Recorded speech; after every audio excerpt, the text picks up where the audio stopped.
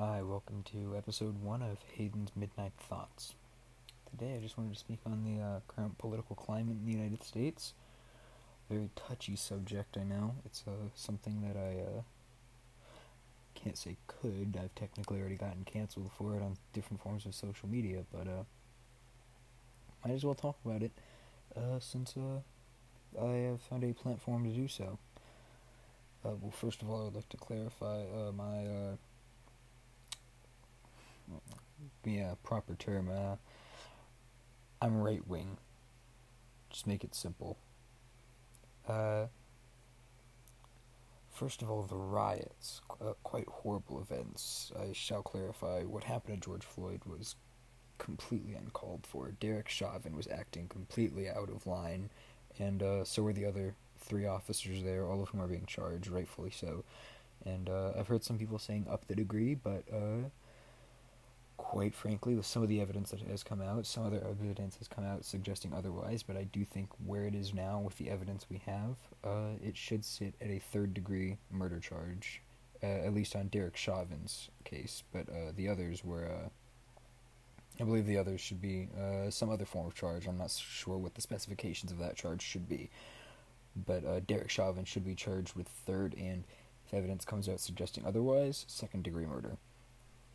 Now, the riots, I have heard some people say that there was an undercover officer of whom basically started the riots, and if so, he deserves to be fired and punished, but that I don't believe excuses the act of other people carrying out these riots. I think people are using George Floyd's death, which was a terrible event, and are taking advantage of it, which is unbelievably horrendous. I don't see how one can sit aside and think this man was murdered at the hands of an unbelievably immoral officer for whatever reason, whether it be race, power, maybe he was mentally ill, sadistic, I don't know, but I don't see how you can see this happen and then think to yourself, this is the time for me to go out and steal stuff, because you're taking advantage of a horrible situation that should have never occurred in the first place.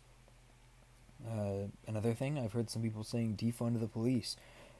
There has not been any evidence to suggest that defunding the police is anything but a horrible idea. It is a horrendous idea that is completely and utterly moronic and idiotic.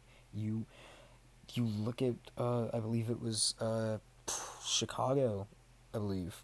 Pardon me, no, Cleveland. Sorry. I believe it was Cleveland. They reduced all of their police force to basically nothing, and the crime rate has just immense. It's become astronomically high. It's just there's not been a single instance in which it's been proven that abolishing the police force or even defunding it will solve these issues of police brutality. I think that people just need to. It always depends on the people in power. You can blame individuals, you can blame the system, you can blame systematic racism, whatever the hell you want to blame. But in the end, it's the people who run these cities. They are the ones who should be held accountable. It should be the police chiefs who are held accountable, and then it should be the mayors and governors of these places, and then it should be the individuals. That's how I believe the order should go. Or if you want, prioritize the individual, then the mayor or whoever, chief of police, then mayor, whatever you want, whatever order. But in the end, I think it comes down to who is overlooking the police force. That's who I believe. Because if these instances are happening often, then I believe it's their fault. If it's a 1, 2, maybe 2 instances of unwarranted police brutality occur in 1 year, I don't think that is an officer's fault. But this is something that is happening bi-monthly, as in every other month, not the twice-a-month occurrence. If it is something that is happening even bi-monthly, then I think it should be the chief or the mayor who is held accountable, because that's something that they could step in and try and solve. But trying to abolish or even defund the police force is a moronic idea. I don't see how one can applaud that. Because think of this: these are usually democratic cities. Not trying to push the blame on anyone, but the places these are occurring, these are democratic cities for the most part. At least what I've seen. I've not really seen any Republican cities that are occurring in. Maybe it has, and I'm just blind, but from what I've seen, it has been democratic cities. These are cities in which, on average, it is much harder to get a gun for self-defense. Now, what are your thoughts on guns? I don't care. That's besides the point. But abolish the police force, okay? You abolish the police force. You're going to have vigilantes stepping in. You're going to have makeshift crime organizations stepping in who are trying to solve these issues.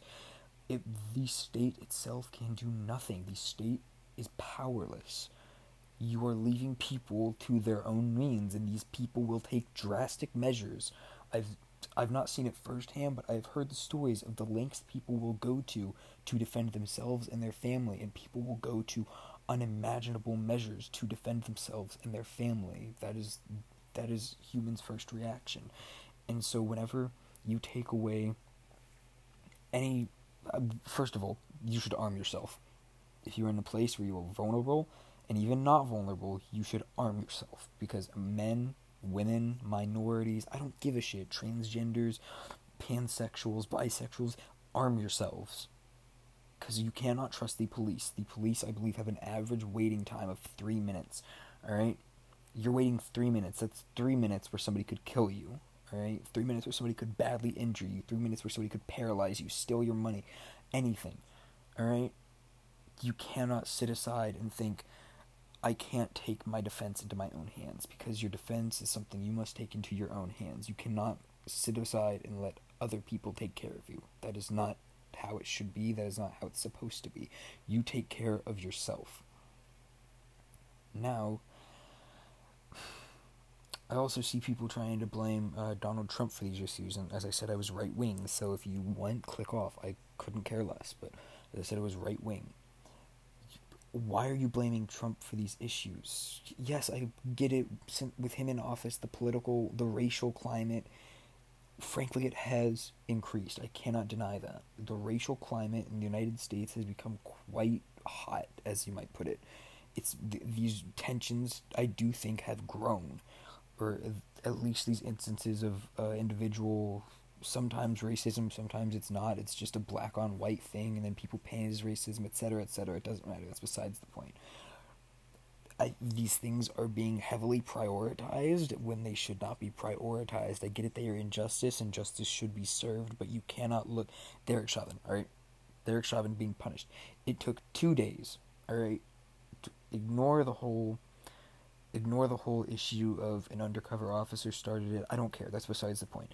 People are carrying on these riots. It took 2 days for people to start rioting, and this is a point I've stood by since this stuff happened. 2 days.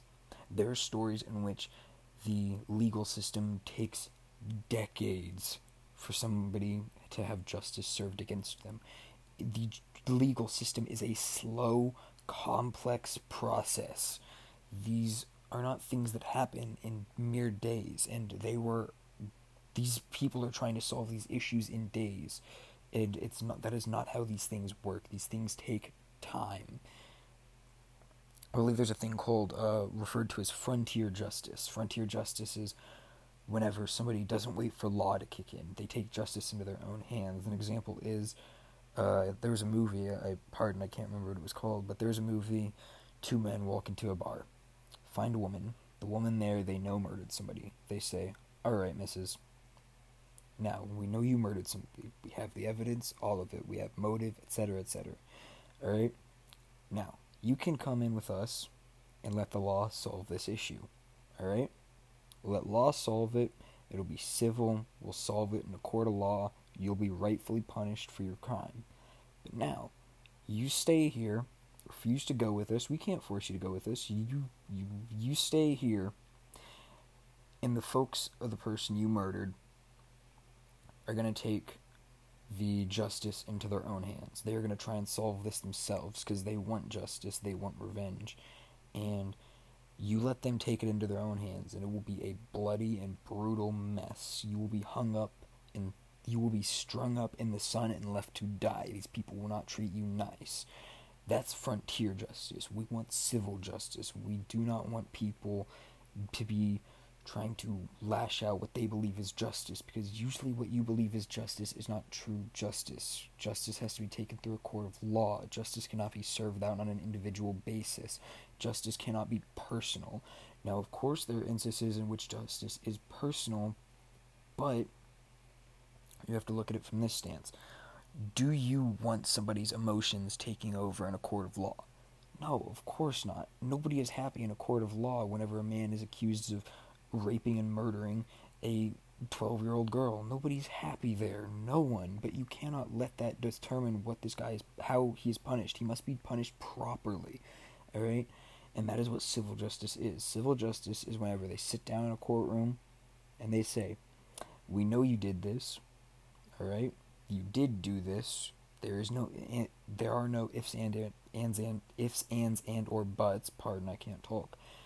You did this. You are going to be punished for this, and then you are rightfully punished for this, and you are punished not always to the fullest extent of the law. Not everyone should be punished to the fullest extent of the law.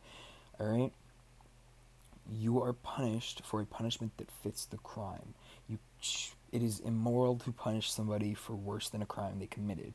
If a man steals something, it is immoral to murder him.